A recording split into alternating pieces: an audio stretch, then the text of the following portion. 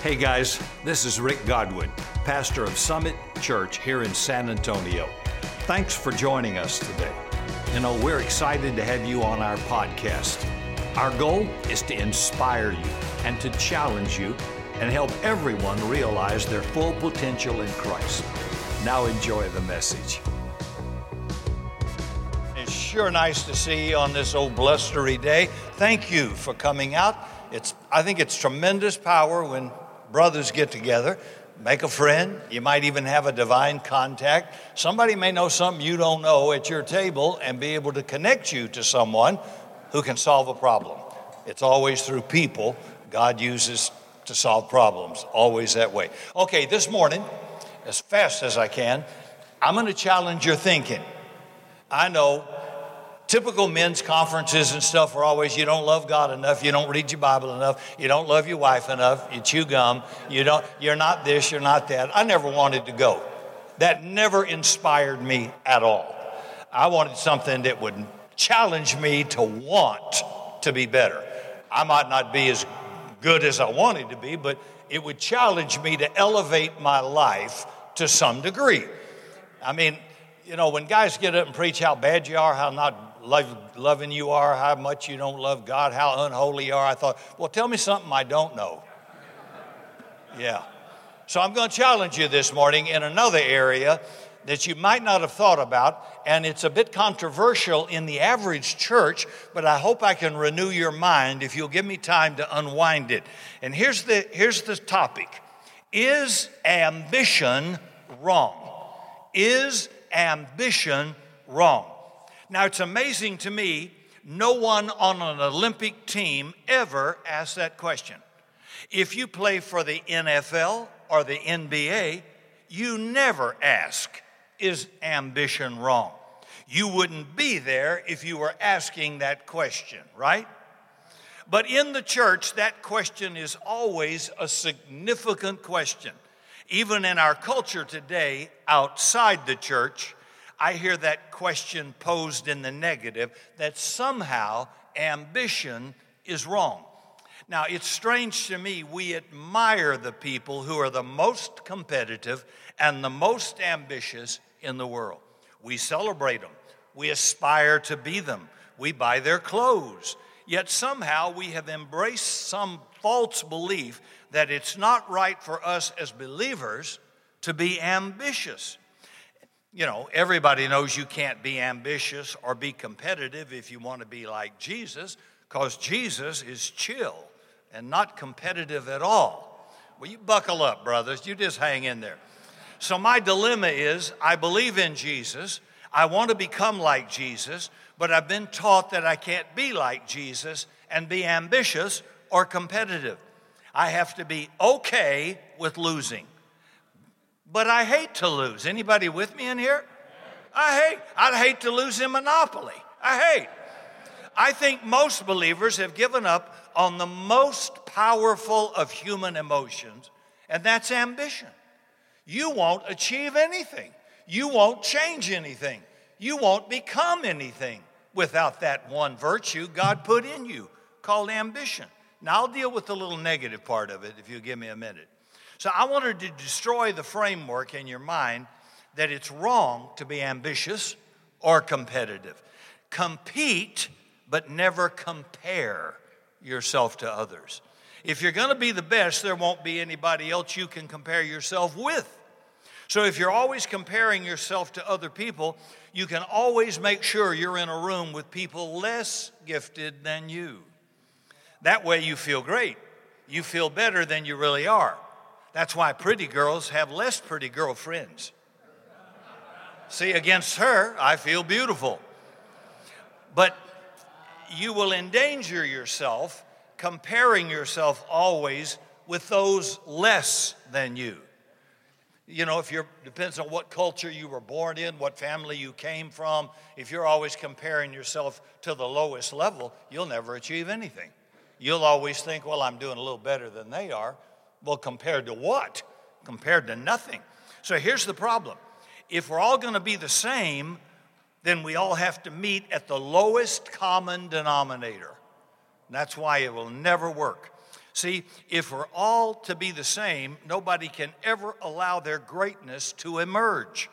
Now, thank God the ceiling on our talent doesn't have to be the ceiling on our children's talent. I want them to do better than me, go further than me, achieve more than me, become better than me. See, this passage of Scripture I'm about to read gives a false perspective on greatness. Matthew 20, verse 20 through 28 says, "Then the mother of the sons of Zebedee came to Jesus with her sons, James and John, who were called the sons of thunder. And the sons of thunder asked their mommy to go to Jesus to see if he could negotiate a place of importance at the seat of Jesus, if they could be in the suite with him. Well, so they went with her to Jesus. Now, it never goes well when a parent tries to live vicariously through the talents of their children. So Jesus asked her, "What do you want, Mama?" She says, "Grant that my two sons can sit at your right hand and left hand in your kingdom." And Jesus said, "You don't know what you're asking. Can you drink the cup I'm going to drink?" "We can," they said. And Jesus says, "Indeed, you will drink from my cup. But to sit at my right hand or left is not for me to grant. It's for those it has been prepared for by my Father." So you have to give it to Mommy. She believed Jesus had a kingdom worth being a part of. Good mama. And she goes to bat for her two boys. But Jesus is saying, "You want a place of greatness? In my kingdom, the level of greatness will be determined by your level of sacrifice." In other words, are you ready to bear the level of sacrifice necessary to have this level of greatness? Good question. See, we look at the best in the world who do the most difficult things in the world, and they make it look easy. They make it look simple. A world-class swimmer makes it look so easy. When you watch the best in the world shoot three-pointers, you think, shoot, that's simple. If you're not a golfer and you watch somebody who is a pro sink those putts from 50 feet or 40 feet on a more regular basis, they make it look easy. And you can't even win at putt-putt. They make it look simple, right? And we think that to be great at anything, it should come easy. So let me suggest that the things that come easy to you are probably not your root of greatness. Your greatness is hidden under the hard work of discipline and determination and courage and failure and resolve. And so Jesus is asking, are you ready to take on the level of sacrifice the kind of greatness you want demands? So Jesus is the greatest man who ever lived because he made the greatest sacrifice ever made. In verse 24, same chapter, it says, when the other 10 heard about it, these boys going to Jesus, they were indignant with James and John. They were chapped. They were hot. Ever want to ask a girl out, but you were afraid, and your best friend asked her, and she accepted, and you were indignant with the brother? You know why? We get indignant when somebody else has the guts to get what we wanted, but we didn't go after. These 10 disciples were indignant because sitting next to Jesus was what they wanted. Verse 25, but Jesus called them to himself, and he says, you know that the rulers of the Gentiles lord it over them, and those who are great exercise authority over them, yet it shall not be so among you. In other words, he's saying, you guys still have a wrong view of greatness. You're measuring greatness against anything or only what you've known. Verse 26, but not so among you. Instead, whoever wants to become great. See, he does not put that in the negative. Whoever wants to become great, let him become a servant. So we create this false division between being a servant and being great. But Jesus didn't say don't be great. He never said give up on greatness. He said whoever wants to be great, right? He said what I said about servanthood doesn't even qualify if you don't have a desire to be great. Whoever wants to become great. See, we pretend we don't. Well, let me tell you something. I may never achieve it, but I want to. I'd like to be great. Could anybody else kind of join with an amen? I'd like to as well, Rick. See, we aren't supposed to say that. We're just supposed to want it. How stupid. I want it. See, we're supposed to pretend we don't. We think humility is not wanting what we want. And that's not true. So I don't want to be average. I don't want to be in the middle of the pack. I don't want to be runner-up. I don't want to be he placed fourth. I want to be great. May not achieve it all, but I want to be. You see, what I'm trying to get you to see the fact there is nothing wrong. In fact, what's wrong is that we don't want to be. So we live mediocre. We live average. I don't want to be the last one in the dog pack, smelling the behind of the dog in front of me. I want to be up in the front of the pack, see? So I hope many of you say in your heart, I want to be great. Some people without God aspire to be great, and we admire them. We celebrate them. But we think that we've laid greatness on the altar of faith. But it was never the sacrifice God called us to make. He called us to give up on our ego, not our aspirations. So if you want to be great, Jesus said, pay attention. If you're in this room and there's something inside of you that says, my life should count. I want my life to count. Listen to what Jesus says. Whoever wants to be great among you must be a servant. So if you have the desire for greatness, you understand the power of servanthood because they are not mutually exclusive. They are intricately connected. And whoever wants to be first must be a slave, just as the Son of Man didn't come to be served, but to serve and to give his life a ransom for many. So whoever wants to be first, he says. Well, we're not even allowed to say we want to be first. We have to pretend we want to be third or fourth. Now that I'm a Christian, I'm happy being last. Gag me. Are you kidding me? Come on, I need a little male support here. I don't want to be last. I'm not happy. Now, sadly, we've been raised to believe it's okay to be less than your best. So we put ourselves on platforms where we're first because we're the only person in the room. Yeah, see? We don't want to put ourselves in a room where we have to struggle and compete to be first. Jesus said, if you want to be first. Yes, Jesus. In case you're wondering, Jesus, yes. See, Jesus didn't come in second. He came in first. Jesus, what do you want to be when you grow up? Well, I want to be the Savior of the world. Okay, but I don't think there's a degree for that. Well, what do you want to accomplish? I want to seek and save that which was lost. See, Jesus didn't come to be second. He came to be first. So he became the greatest servant who ever lived because he had the greatest mission that had ever been lived out.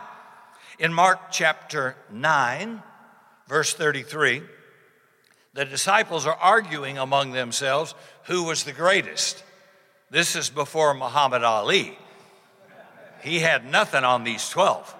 They're advocating for their own greatness. Have you ever noticed if you tell somebody, you're the man, you're the greatest, they never argue. They only argue when you claim greatness for yourself. Then Jesus sat down beneath them and said, if anybody wants to be first, he must be last. So if Jesus wanted to kill our drive for greatness, this would have been the moment. But he didn't. He only redirected it. He said, if you want to be great, if you want to be first, then take that drive for greatness and channel it to be the greatest servant of all. He says, become like me. Now, if you go to the edge of servanthood, you'll find yourself standing on the brink of greatness. See, we think if we come to faith, we need to abdicate our pursuit of greatness. If you're an author and you write books and your book comes in for the year 12th as the most popular book, 12th popular, if you'd think, baby, I need to publish my book when bad writers are publishing. Because if I'm going to be the best, I need everybody else to be a little worse. That's the typical thinking. So we've somehow come to believe that if God's involved, he's okay with bad. He's okay with average. He's comfortable with just gotten by. Well, I'm hanging in there. Well, I'm okay. See, listen to one of the most competitive people in the Bible, got to be David. It's hard to talk about David without saying King David. But before he was king, he was warrior David. And before he was warrior David, he was shepherd David. And when a king was to be chosen from David's brothers, he wasn't even considered. And some of you in this room are probably someone no one sees. No one believes there's greatness inside of you. And because they don't believe, you've stopped believing there's any greatness inside of you. And David's job was to deliver cheese to his brothers. Now they're out there facing Goliath, right? And nobody would fight him. And David's thinking, hey, I am a king. I'm anointed to be king. I'm a warrior. No, David, you're just a cheese delivery boy. Ever feel like people have underestimated you? I think it gives you an edge. Honestly, I do. Maybe the reason people can't see you is that you don't see yourself clearly yet. So David comes to the battlefield and volunteers to fight the giant. 1 Samuel chapter 17:33 says, Saul said to David, you're not going out against this Philistine. You're only a young man. He's been a warrior from his youth. But David said to Saul, your servant. Oh, listen to that. Not your king, not your warrior, but your servant. And there's a job that needs to be done by somebody willing to die. 1 Samuel 17, verse 34, but David said to Saul, your servant used to keep his father's sheep, and when a lion or a bear came and took a lamb out of the flock, I went after it and struck it and delivered the lamb from its mouth. And when it arose against me, I caught it by the beard and struck and killed it. Your servant has killed both a lion and a bear, and this uncircumcised Philistine will be like one of them, seeing he has defied the armies of the living God. Moreover, David said, the Lord who delivered me from the paw of the lion and from the paw of the bear, he'll deliver me from the hand of this Philistine. That doesn't sound like a guy that's going to come in last to me, right?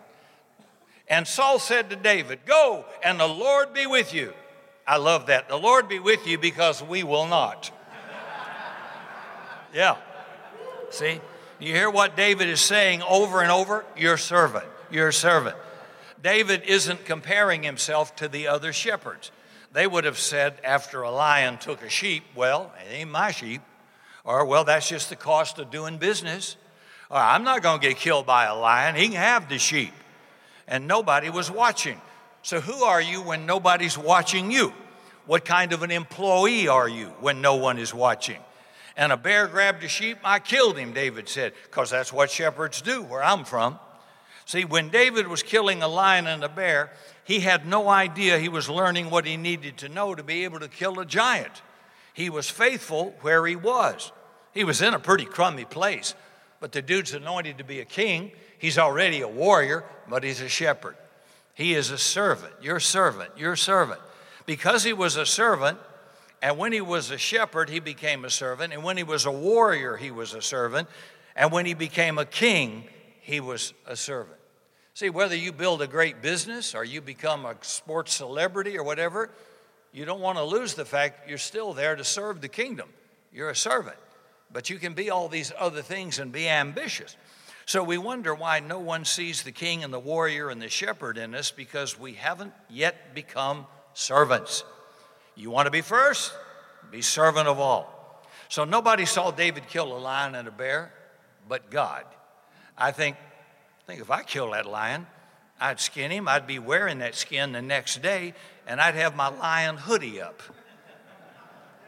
I wouldn't say anything. I'm too humble for that. I'd just wait till somebody asked me where I got it.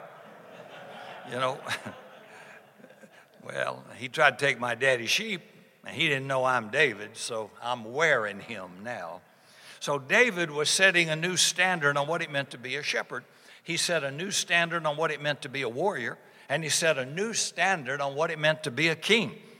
Because when you choose to become a servant, the sky becomes the limit.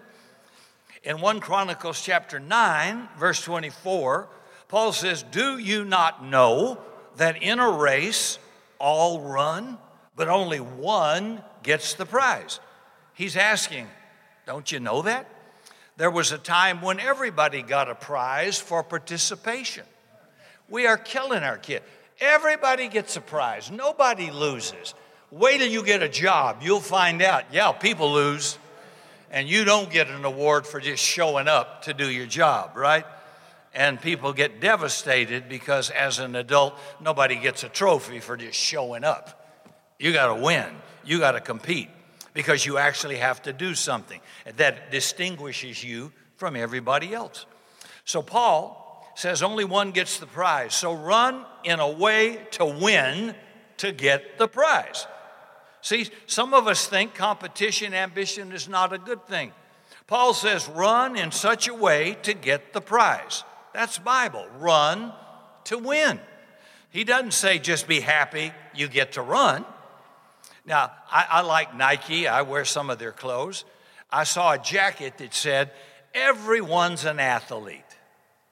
Like if you have a body, you're an athlete? I don't think so. Don't you love those slogans that you know are not true at all? You have to choose to be an athlete. Just because you're in the room doesn't mean you're making any difference. You have to choose to make a difference. You have to decide to live for more than the average person around you. He says, run in such a way to win, to get the prize. Stop acting like it doesn't matter. Stop being satisfied with average. Stop thinking it's cool to bring up the rear and run. And when you're tired and you're winded and you realize, I don't feel like I can go any further, then get up and discipline yourself and do the hard work that will allow greatness to emerge from your life. You can't be the best at anything if you're not willing to bear the pain of greatness. And sadly, Christianity has become associated with average. Run in such a way to get the prize. You know, church is safe, it's comfortable, it's pretty, there's no danger in it. No wonder men don't want to go to church. We like adventure, we like risk. We are a little bit of terror in it to stimulate a little blood flow and put a little adrenaline in there. Men like that. And church has just become sweet, nice, and comfortable. Nobody kills anybody, nothing going on. Don't have to worry about anything. Nobody steals a car, nothing. You know, I'm saying it just does not have a lot of appeal. It's become feminized in general. So Paul says those who compete go into strict training.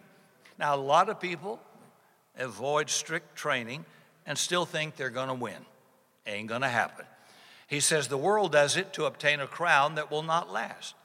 Okay, now we can be spiritually condescending. Oh, look at all that effort by her. Oh, look at all that effort by him, and it's all going to burn. You can't take it with you. That's what we say. And we use those quotes to justify our apathy and lack of ambition. See, they're doing it for a crown that won't last, and we aren't doing it at all. Paul goes on to say, but we do it for a crown that will last forever. So they do it for a crown that won't last, but where are the we that do it for a crown that will last forever? So we love to put down those who aspire to do great things. And we wish we could achieve it. I mean, I think church ought to be the most creative place in the world if the Holy Spirit actually is welcome to give you an idea, something inspirational idea, where we could be Elon Musk, or you could be Jeff Bezos in a garage selling books to become multi-billionaires or whatever. Why can't the kingdom have that? Because somehow when we get saved, we get spiritually castrated, and we're not supposed to be ambitious. We're just supposed to be nice, be good losers. No, it ain't going to happen. No, it should never happen. And if it already happened to you, make sure it doesn't happen to your children or to your grandchildren if you're older. You want them to win. You don't want them to compare, but you want them to be the best they can be. You go after it. You give it all you've got. See, they do it for a crown that won't last, but we do it one that lasts forever. And we are supposed to have more ambition than a guy without God. If a person doesn't know God and he aspires to be the greatest teacher in the world, you should aspire even more. Stop being uncomfortable with ambition. It's good. Listen to Paul in Philippians 2, verse 3. Do nothing out of selfish ambition or vain conceit, but rather in humility value others above yourself. So be the best you are determined to be to serve the world the best you can. Make your life the greatest gift the world has ever known. There are gifts and talents inside of you world needs. Stop giving the world less than God gave you. Owe it to yourself to set the standard of the best. Nobody in the church should ever wonder if it's wrong to be ambitious or competitive. Let's make it really simple. Let's say you have stage 4 cancer and you've got to have surgery. Do you want your doctor to be a guy who just goes by protocol and you're just another piece of meat, and if it works, good, and if it doesn't work, good? And because doctors, pilots, specialists can graduate last in their class and still work on you. They're not, even in pilot training, I learned that. There are guys I would never get in an airplane with, yet they got their license, They graduated last. And I'm thinking, if I had a doctor working on me, I want that sucker to be the most competitive and the most ambitious. I want him to come into that surgery saying, you haven't defeated me yet, and I'm going to defeat you. And I'm going to use wisdom I've learned from med school. I'm going to learn what didn't work. Med school taught me in procedures. And I've read and learned about other things in Europe, and I'm going to attack this cancer and kill it, or I'm going to be the most unhappy doctor in the world. I want him working on me. Okay, I hope he's, well, do you know a Christian surgeon? No, do you know a best surgeon? Or do you know a Christian attorney? No, I want a badass attorney. I don't care if he worships Mohammed. I know the Bible. I want him to know law. I want him to take me safely through a legal matter. Does that make sense? Yeah, it doesn't make you best because you put a fish emblem on whatever your career is. A Christian mechanic. How about one that's a great mechanic? You might have to pay a little more for the surgeon or the lawyer, but you've got the best chance to win. Well, why wouldn't God want you to be that way? You ought to be the ace. You ought to be the man. You shouldn't settle just because you're making what Daddy made. Make more than Daddy made. Have a better life. I know some of my friends in here, I can use Tony Warren because we're close friends, but out of his family, he said, I'm not going to live in this poverty that I came out of. I'm going to live a better life. I'm going to use my skill, my ability to create business, to create passive income from different areas, and he did. And he moved out of that poverty. Now all the family wants his benefits for them, but they didn't want to pay the price of greatness that he did. So he's now able to have a good life, to sow largely into the kingdom of God and help expand it as a servant. Whether we need something, he'll show up and be there, right? Well, that's being a servant.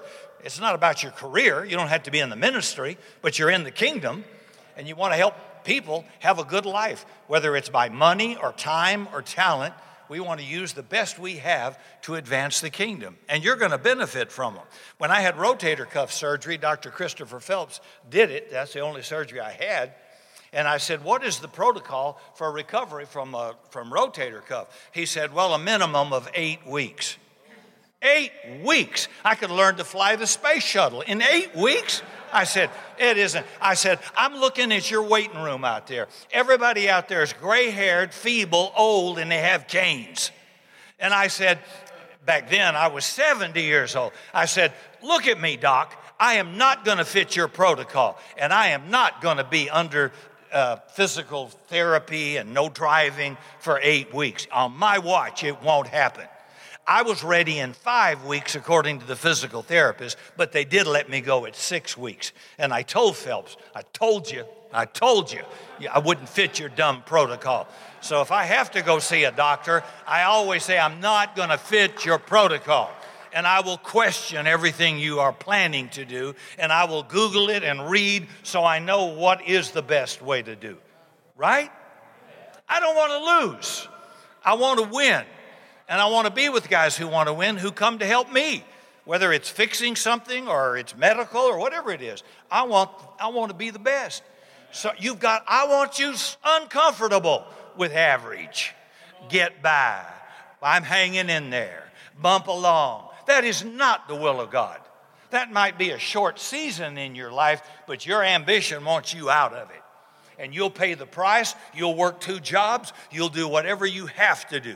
You'll cut off expenses that are not necessary. You will shorten yourself to achieve a long-range goal. You'll do it. You'll pay the price. That's ambition. All Paul says is do nothing out of selfish ambition. Now, by the way, do you ever say to somebody, be careful, don't be too ambitious? We say that because we don't think that ambition is a virtue. Okay, let me reverse it. You never say, be careful, Rick, don't be too loving, hold back a little, or don't be too wise, Rick, got to be a little stupid, or don't be too generous. Yeah, you'll never hear that at Summit. Don't be too generous. Never, never. See, you also won't hear, don't be too ambitious here. No, get up in the morning with a fire and a passion to make a difference in the world. Stop settling for average. It's selfish ambition that's the problem. But ambition is a virtue, and you can only corrupt a virtue.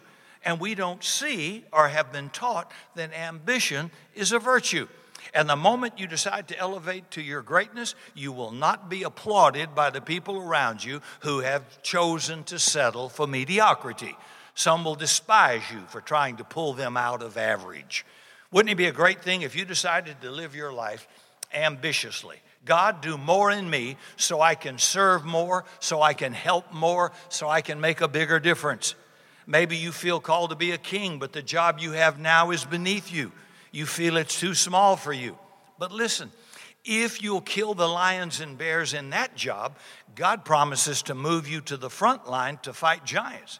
If you'll face the challenges in front of you right where you are, God will put his hand on your life and use you to set people free. So I want for us at Summit to hate to lose and to fight for the prize. Jesus did not come in second. He gave his life so we could all live.